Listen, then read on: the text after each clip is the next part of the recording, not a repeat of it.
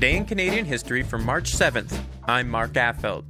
On this day back in the year 1900, the Montreal Shamrocks won a Stanley Cup victory over the Halifax Crescents.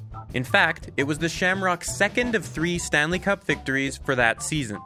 How do you win more than one Stanley Cup a season, you ask? Well, prior to 1912, the Stanley Cup title could be challenged, almost like in boxing. I mean, there were more intricacies involving league crossover and who held the trophy at the end of the season, but that doesn't matter.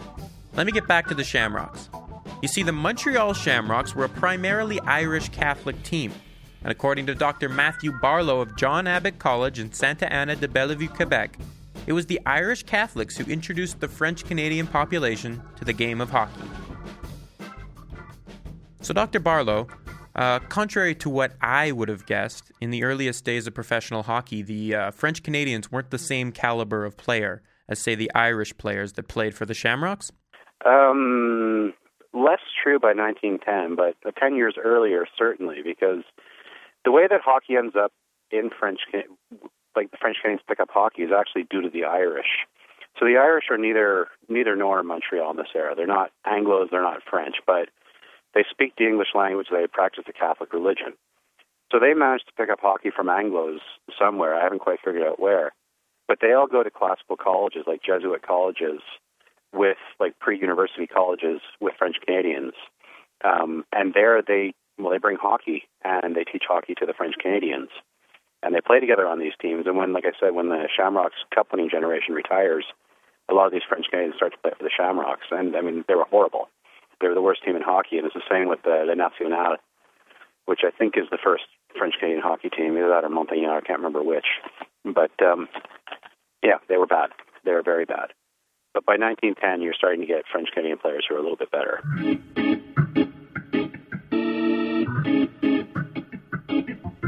Was there always such an ethnic divide in Montreal hockey? I mean, the Shamrocks. Were they made up solely of Irish Catholic players? Well, the Shamrocks grow out of the Shamrocks lacrosse team, and they're like the, first really successful commercialized sports team in Canada in the 1860s, 70s, and 80s. And they were an Irish Catholic-owned team. They fielded Irish Catholic players, at least till the 1880s.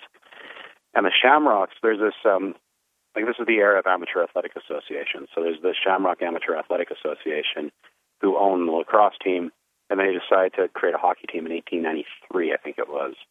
And they are all Irish Catholics, with maybe one or two exceptions. But like all the Montreal Victorias, all the Montreal Amateur Athletic Association, they're all Anglo-Protestants.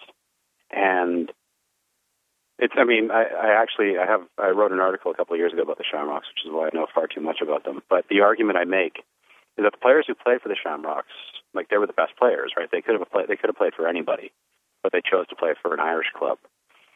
And Montreal is always been a divided city, not just French-English, we're led to believe it is today. It's not even even today it's not French-English. It's much more complicated than that. But 100 years ago, it was more, you got your Anglo-Protestants, you got your French Catholics, and you got your Irish Catholics in between them. So these lines are very clear. And it's not to say there's no fraternization across these lines, but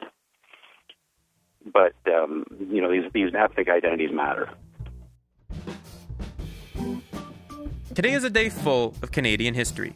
The University of Montreal and the University of Western Ontario were both incorporated on this day back in 1878. And also in this day back in 1908, the University of British Columbia was founded. What a scholarly day. And speaking of scholarly days, as always, on this day we aired this episode of Today in Canadian History. Today in Canadian History is produced by CJSW 90.9 FM.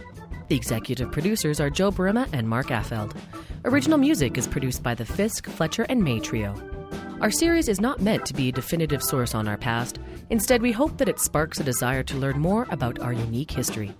For more information on the series or to recommend an event or moment, check out our website at cjsw.com/Today in Canadian History. Once again, it's Canadian quiz time. And while we're on the topic of universities, can you tell me which university is the oldest in Canada? I'll give you a hint. Prime Ministers Louis Saint Laurent, Brian Mulroney, and Jean Chrétien are all alumnus. Well, The oldest university in Canada is Université Laval, located in Quebec.